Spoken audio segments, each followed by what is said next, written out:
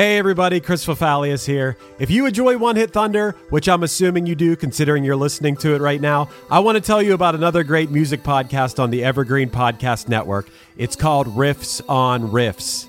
On this season of Riffs on Riffs, hosts Toby Braswell and Joe Watson are breaking down one iconic pop song each week. Everything from Taylor Swift's Cruel Summer to Journey's Don't Stop Believin' to Naughty by Nature's OPP. Each week, they crack open the song, trace its history, decode those cryptic lyrics, and unearth the hidden gems in its musical DNA. Not only do they dive into the song's history, lyrics, and impact, they also go down some fun and oftentimes hilarious rabbit holes. So yeah, if you're a fan of One Hit Thunder, I think you'll also enjoy Riffs on Riffs. So go hit that subscribe button on Apple Podcasts, Spotify, or wherever you get your pods. When you need mealtime inspiration, it's worth shopping Kroger, where you'll find over 30,000 mouth-watering choices that excite your inner foodie. And no matter what tasty choice you make, you'll enjoy our everyday low prices, plus extra ways to save, like digital coupons worth over $600 each week. You can also save up to $1 off per gallon at the pump with fuel points. More savings and more inspiring flavors make shopping Kroger worth it every time. Kroger, fresh for everyone. Fuel restrictions apply. Hey, do you have an idea for a podcast but don't know where to start? Or do you have an already existing podcast that you want to take to the next level? Well, check out WeKnowPodcasting.com. From concept development to theme music to editing to logos, WeKnowPodcasting.com is a one-stop shop for all things pod. Don't hesitate to hit us up. We're very nice. Mr. Kirk, I'm as upset as you to learn Dexter's 2 and 3, but surely expulsion is not the answer. I'm afraid expulsion is the only answer. It is the opinion of the entire staff that Dexter is criminally insane.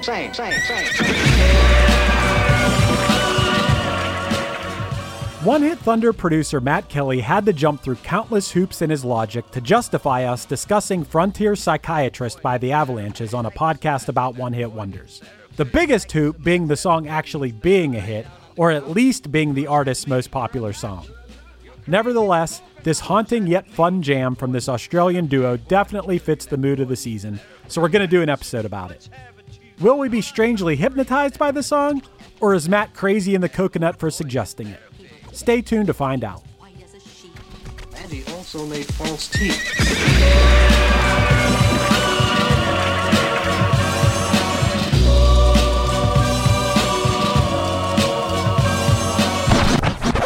One hit is all you need to make the money guaranteed, and you can live off royalties forever.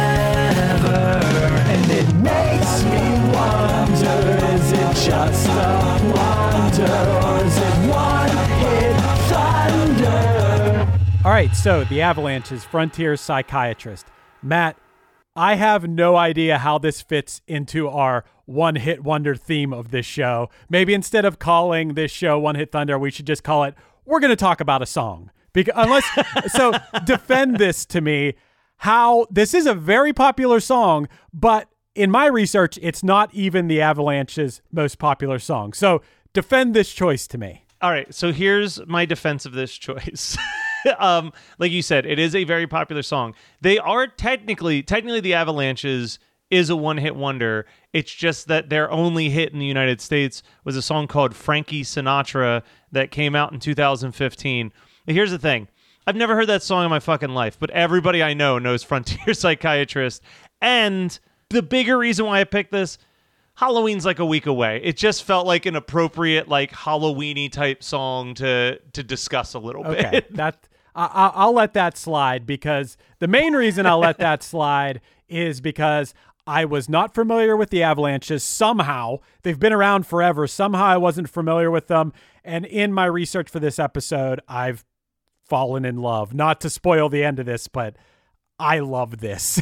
I love this duo of Robbie Kater and Tony DiBlasi. They're beasts. The first thing I thought of when I heard this song and dove in more to their catalog is like, oh, these guys remind me a lot of MGMT. And then I saw that they actually collaborated with them at some point on a more recent song. Yeah, this is awesome, man. Dude, their list of like people that they collaborated with, or I guess more importantly, like the people that they opened for on tour is just like a hits list of Chris Fafios' favorite things, because it was like Beck, Beastie Boys, and Public Enemy were like just some of the early examples of people they played for.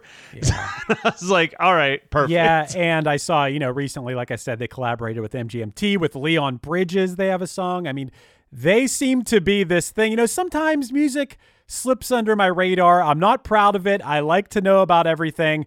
But regardless of whether this song is a one-hit wonder or not, I'm glad I know about them now. So thanks for that, Matt. I try. Yeah, they started as a noise punk band in 96, which I think is kind of both like really fucking weird that that's their origins, but also completely makes sense that that's their origins at the same time. Yeah, it makes sense to me. And in my research of this, Matt, I also became familiar with a few new genres of music, which I knew what they were before, but never knew the word for it.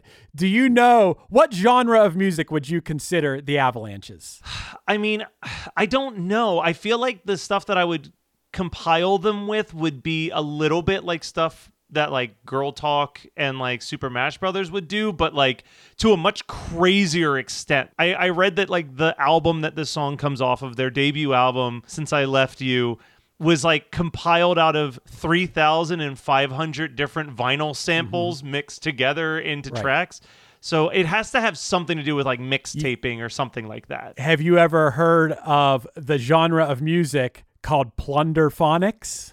No, but I like that name, and that seems to describe it real well. Well, the term plunderphonics was coined by Canadian composer, saxophonist, media artist, and dancer, what a combo, John Oswald, which it's basically a genre in which tracks are constructed by sampling recognizable musical works. And not just musical works, but also heavy sampling of educational films, especially of the 1950s, news reports, radio shows, or anything with trained vocal announcers. And yeah, I have heard a lot of music like this over the years. It's sort of a sound collage, a lot of times very danceable. So plunderphonics is the genre that I think the Avalanches fit into perfectly. I would agree with that. How do you feel about the name the Avalanches? Because this was the fourth name they landed on. They were changing their name every show. Did you happen to take a look at what some of the previous names of their band were? I did not. Fill me in. So they played 4 shows under 3 different names before their 5th show where they landed on the Avalanches. And their previous names at those shows before they became the Avalanches were the Swinging Monkey Cocks, Quentin's Brittle Bones, and Whoops Down Syndrome were the names of their bands before they landed on the Avalanches. I think they probably landed on the most marketable option of those 4. I don't know. Quentin's Brittle Bones was pretty nice. But the Avalanches, I had no idea with a name like the Avalanches that they were going to sound like this. I was expecting, it's a the band with an S at the end. You picture like a straightforward rock band is what I envisioned before I listened to them. Yeah, no, I could see that. And like, man, the usage of sampling, like what drew me in on this song the very first time I heard it is I'm a huge John Waters fan. Like John Waters is arguably probably in my like top 5 directors of all time. And the opening of the song is from a John Waters movie. So I immediately was like, that's from Polyester. And then that drum beat kicks in. I spent a very long time digging through the internet because I'm shocked that there are very few drum covers of this song, because I feel like since the drum beat is such a steady beat throughout it, this is like a perfect song for like a drummer to just like go fucking wild on. Like you got a couple cool fills, but otherwise you're just like keeping tempo. So like this is a call out to any of the listeners of the show who have like drumming YouTube channels. Take Frontier Psychiatrist and do something really fucking wacky with it. Just like nonstop fills. I want that in my life. I'm going to try to convince Punchline drummer Corey Muro to do that. I know he would rip it up. Matt, this song also fits under the umbrella of Sampledalia. Have you ever heard of Sampledalia? No. It's a genre of music which uses samplers to expand upon the recording methods of 1960s psychedelia. Am I pronouncing that right? Psychedelia. Listen, I stumble over a word every episode. You're allowed to have one Yeah, every I like guess 10. so. But basically, it features disorienting, perception warping manipulation of audio samples or found sounds, like Plunderphonics, and it chops them, loops them, stretches them, and just creates cool music, And I think one of those things that in very current terms would fit under this umbrella would be chill wave music. Okay. More specifically, Simpsons wave. Are you a fan of Simpsons wave music? Is Simpsons wave that all the samples are from The Simpsons? You haven't checked out the Simpsons wave? No, I Dude. apparently need to. Dude, Simpsons wave is, it's a combination of, it's chill wave music set to Simpsons samples. You got to go on YouTube and do a deep dive, man, because it'll blow your mind, because this stuff, I'm talking, it's very, very popular. Obviously, The Simpsons are very popular, but it is like the most moody, chill, vibey music you ever hear in your life, but it's set to sometimes very like deep quotes from The Simpsons or things that really like put you in this like state of mind, and the videos that go along with them.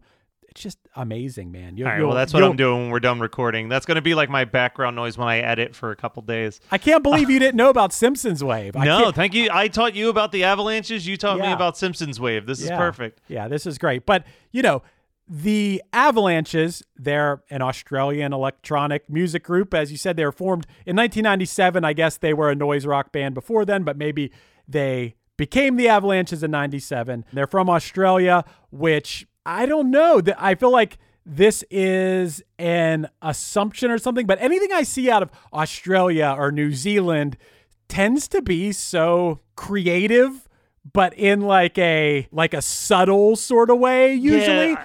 Australia, I feel like that whole continent is like this very, like it's rich with creative minded people in a weird way. Cause it's like, you think about the people that came out of there, and it's like, even the horror scene, Splatstick pretty much like exploded in Australia, right? Like Sam Raimi gets the credit for being like the creator of Splatstick, where your movie is so gory that it's almost a comedy.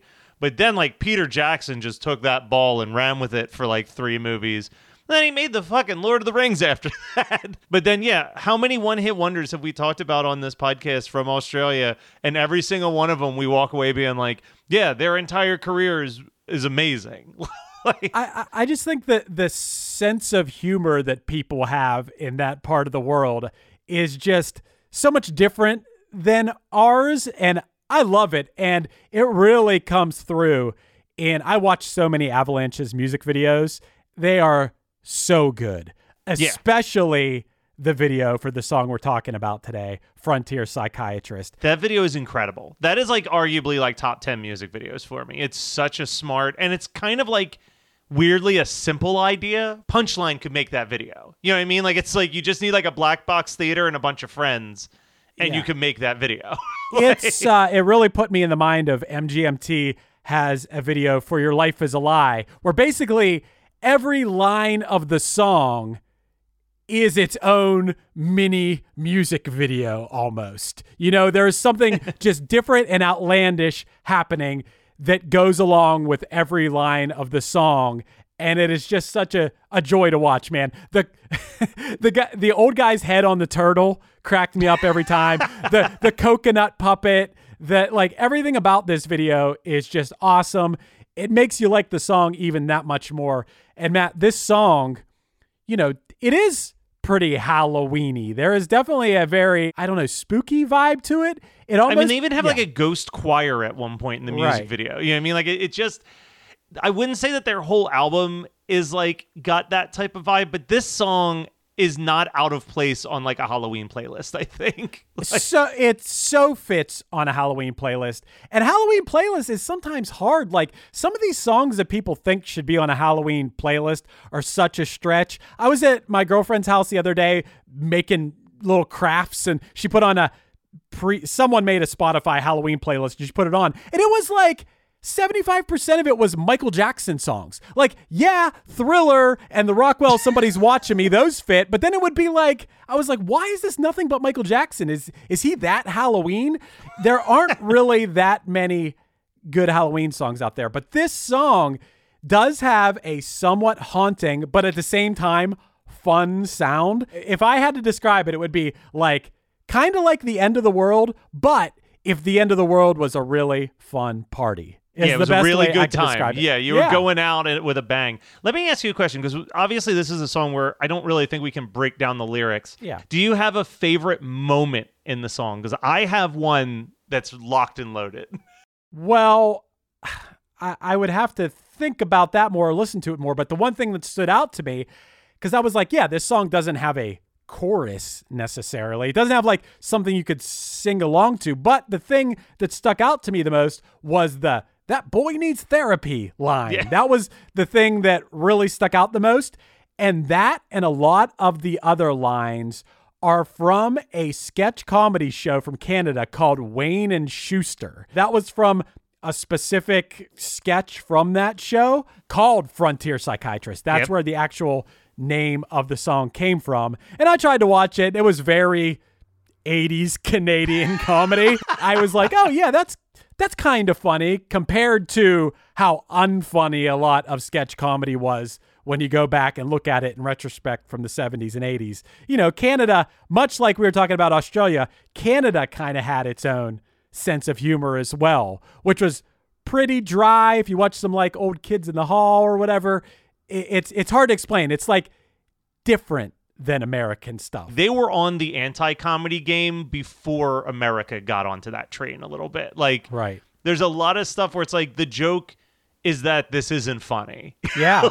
and I like that. You know, that's what I've always liked, I think. Yeah, you have these people that it's a perfect example of why I don't like Jimmy Fallon. You know, It's like, dude, could you be any more appealing to the masses with your comedy? I mean, every once in a while he does do something that's funny. I like where he like recreated the King of Wishful Thinking video or whatever. Like, I hate to say this because I am a Conan guy till my dying day. But he was the appropriate person to replace Jay Leno. Hey, what's up? This is Blake Weiland. I'm the host of the Tone Mob Podcast. It's a show where I interview guitar people about guitar stuff. We talk about their pedals, their amps, their accessories, their preferences, all that stuff, as well as a healthy dose of whatever comes up. Topics have ranged from aliens to addiction and anywhere in between. Oh yeah, and pizza. We're definitely going to be talking about pizza. So get the show wherever you're listening to this podcast at. Just search The Tone Mob in your search bar and it will pop right up. Come join us. We're having a lot of fun. Thanks for checking it out. Hello out there! Yes, hello out there, everyone. I'm Hal Schwartz. And I'm Flynn McLean. Together we host None But the Brave, a podcast dedicated to the music and career of Bruce Springsteen. Bruce and E Street Band are on tour right now for the first time in 6 years, and we're taking a detailed look at what's happening on stage in our bi-weekly episodes. We've also been recently joined by some very exciting guests, including rock journalist Warren Zanes and Stephen Hyden, Backstreet's Magazine founder Charles Cross, and Barstool's Kirk Minahan. If you're a diehard Springsteen fan, this is the show for you. So please subscribe to None But the Brave on your favorite podcasting platform, and we hope to see you further on up the road. Thank you so much. We'll be seeing you. Yeah. Going from Jay Leno to Conan O'Brien, I understand why that failed, because that is such a dramatic shift in like comedy versus like the Jay Leno to Jimmy Fallon. It's like, oh yeah, no, like this is the Big Bang Theory of like late night comedy shows. I was going to say the part that like the first time I heard this song shattered my brain, and it's something that I think is missing in modern hip hop. And this isn't me like throwing a diss track at modern hip hop at all. But the biggest thing that modern hip hop has been missing is like a fucking good ass DJ just scratching records. So when they do that scene where the teacher says like, can you think of other things that talk besides a person? And the kid says a bird, and then it is him scratching a record to sound like a bird squawk. I was like, that is so cool. Like that is so cool that people are that skilled with a record that they can make those types of noises just by like scratching it and playing around with some faders and EQs a little bit to like get the right timbre of it. Right. And that's like, I used to love seeing any rapper live if they had a DJ, because I would just be watching like what their DJ was doing on stage. The record scratching thing may have gotten ruined by the late 90s rap rock, I think. Yes. But the people that were really good at it and awesome at it, yeah, it was an art form in itself, and it seems to have been lost lately.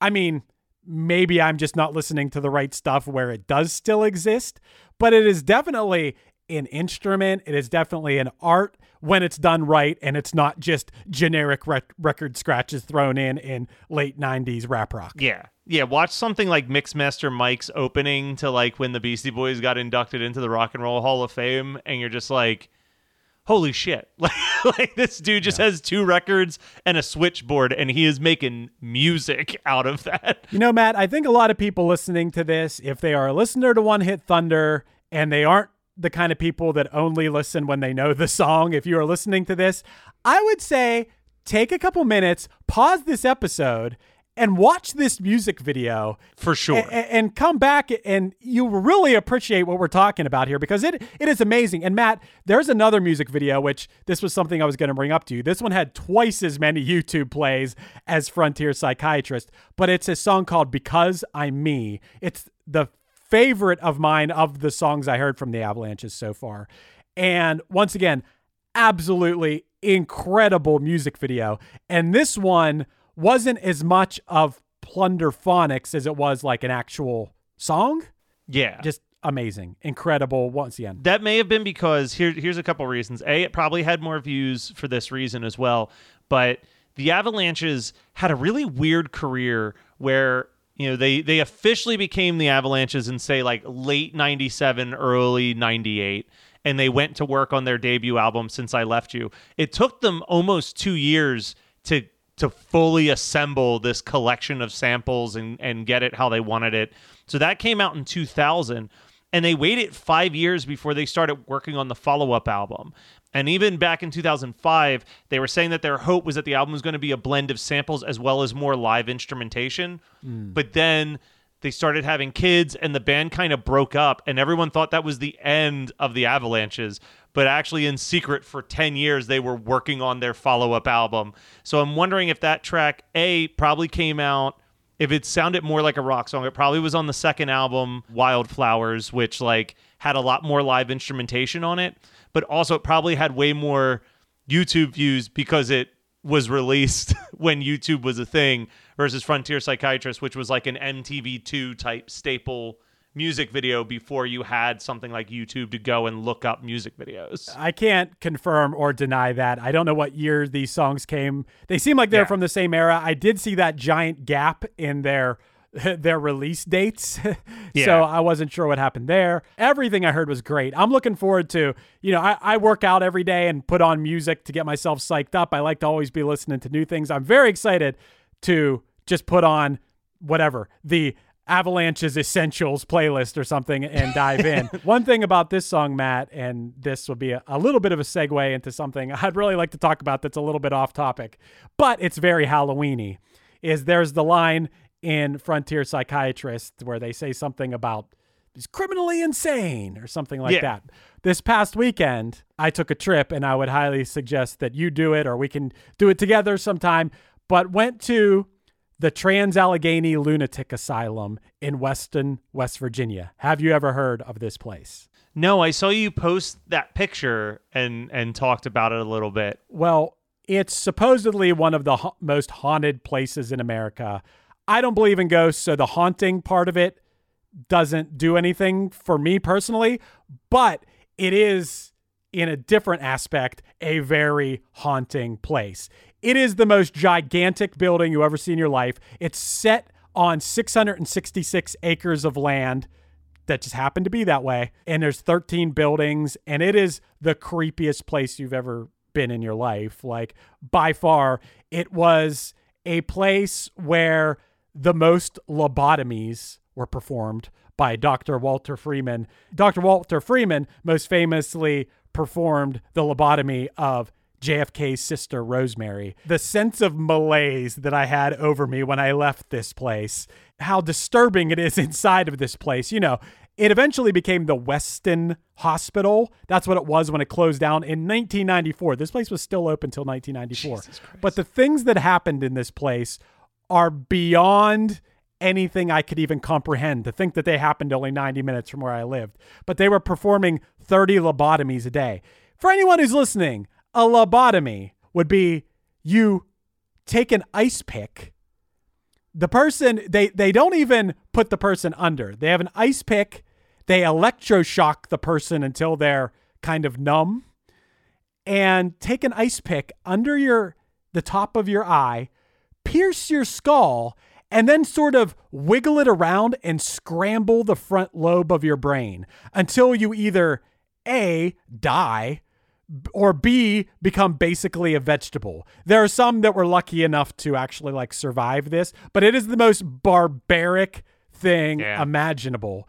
And this was actually the story behind, I mean, you could look it up on your own. We won't get into all the Rosemary Kennedy stuff about this, but she was just basically like a person who, by no fault of her own, when she was born, had some disabilities. Well, she would be like described by today's standards as like a high functioning autistic person, basically, like Maybe. someone who has ADHD or any of those types of very manageable, treatable disorder, quote unquote, disorders. And her fucking piece of shit father signed for her when she was 22 years old to have a lobotomy because where she was at, she was escaping. She was like 21 or 22 years old, escaping. And they said that she was going out and having sex with men. No, she's probably just being a 22-year-old and not doing that. I feel like every once in a while you hear stories about these different places and then you're like, oh, I wonder if that's the inspiration of blank. Was that season of American Horror Story called Asylum inspired by this particular asylum? You know, that was the last season of American Horror Story that I actually kind of liked. Yeah. And what I actually thought about that while I was there. And I would say that this place, being in this place and hearing some of the stories of what went down in this place were more fucked up than that show. Matt, there was a ward that was the adolescent ward, and it was for boys from the age 11 to 17. And they were way overcrowded. That's one of the main things about this place. It was so overcrowded and it was disgusting. And for an entire ward of hundreds of 11 to 17-year-olds, there was a total of 4 books and 4 board games for them. So they were bored out of their minds and going insane and fighting each other and killing each other. And they showed us the windowsill where the kids would go and just stare out the window all day. And then you would see these deep grooves in the windowsill where while they stared out the window, they would just dig with their fingers into the windowsill until they wore their fingers down to the bone, scratching at this windowsill. Ugh. Dude, Ugh. The stories of this place were just so disturbing, so fucked up. It's a historical place, and yeah, it gets popular around Halloween. It's supposedly very haunted. You can do the tour where they lock you in there from 9 p.m. till 5 a.m. in the dark with flashlights.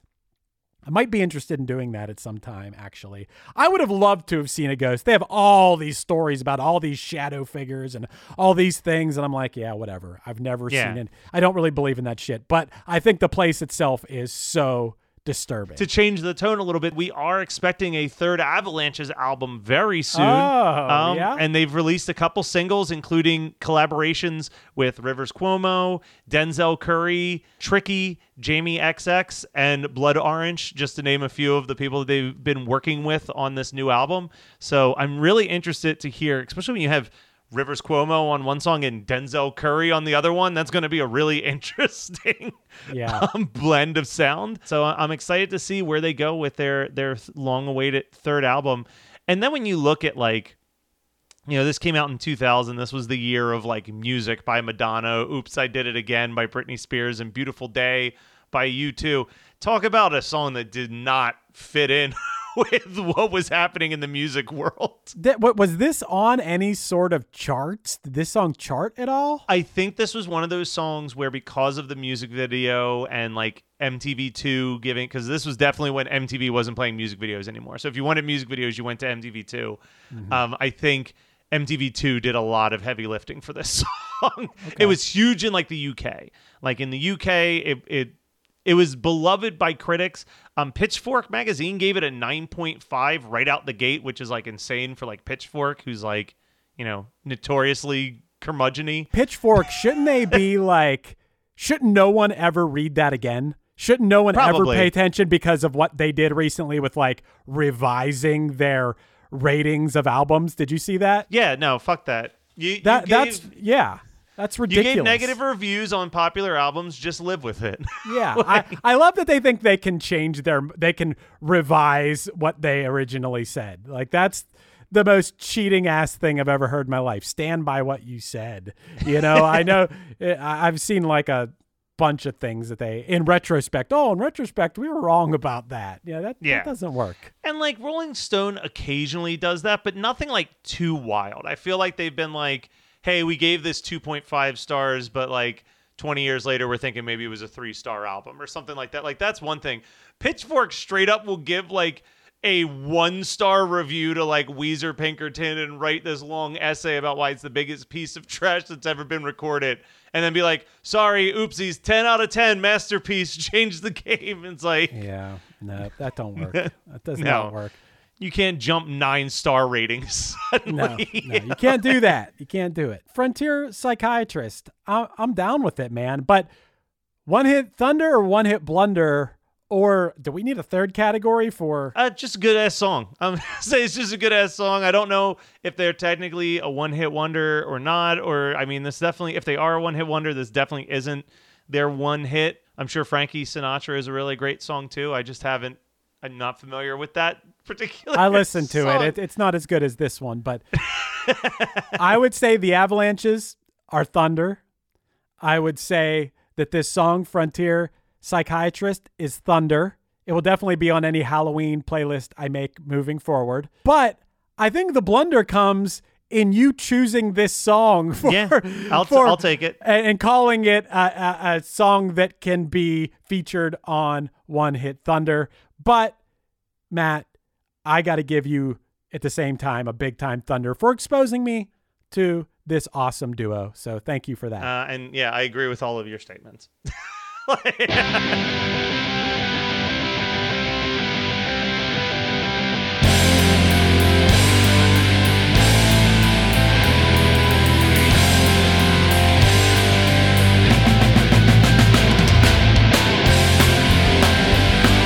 This has been One Hit Thunder. One Hit Thunder is hosted by Chris Fafalios of the bands Punchline, Pack, and Another Cheetah, and produced by Matt Kelly of Geekscape.net.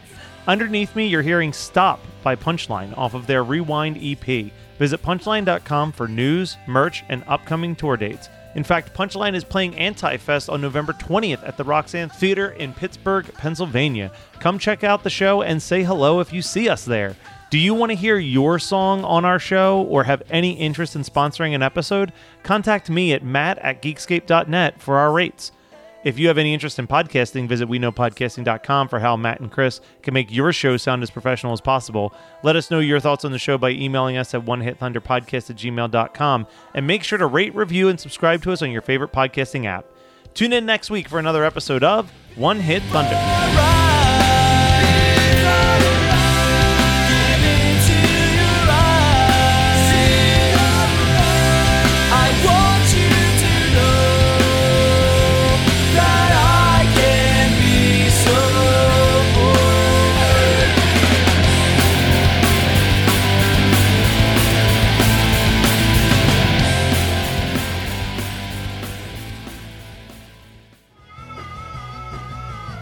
You're listening to the Geekscape Network. Hey, this is Steve Choi, host of the Musicians Guild podcast, part of the Sound Talent Media podcast network. Within the four walls of the Musicians Guild, we'll be discussing the habits, idiosyncrasies, experiences, and general psychology of my friends and peers, all involved with music in various capacities. Listen and subscribe at soundtalentmedia.com. Hello, Tom May here, host of Future Friday. I've spent the last 15 years on the road with my band, The Menzingers, where I've met all kinds of wild and fascinating people. So I started a podcast. On Future Friday, I talk to fellow musicians about the moments that made them, their passions outside of music, and the curiosities that tie us all together. I've also talked to the likes of UFO researchers, magicians, soldiers, and documentary filmmakers, and I'm constantly searching for folks that can shape and change our view of the world. You can check out Future Friday wherever you like.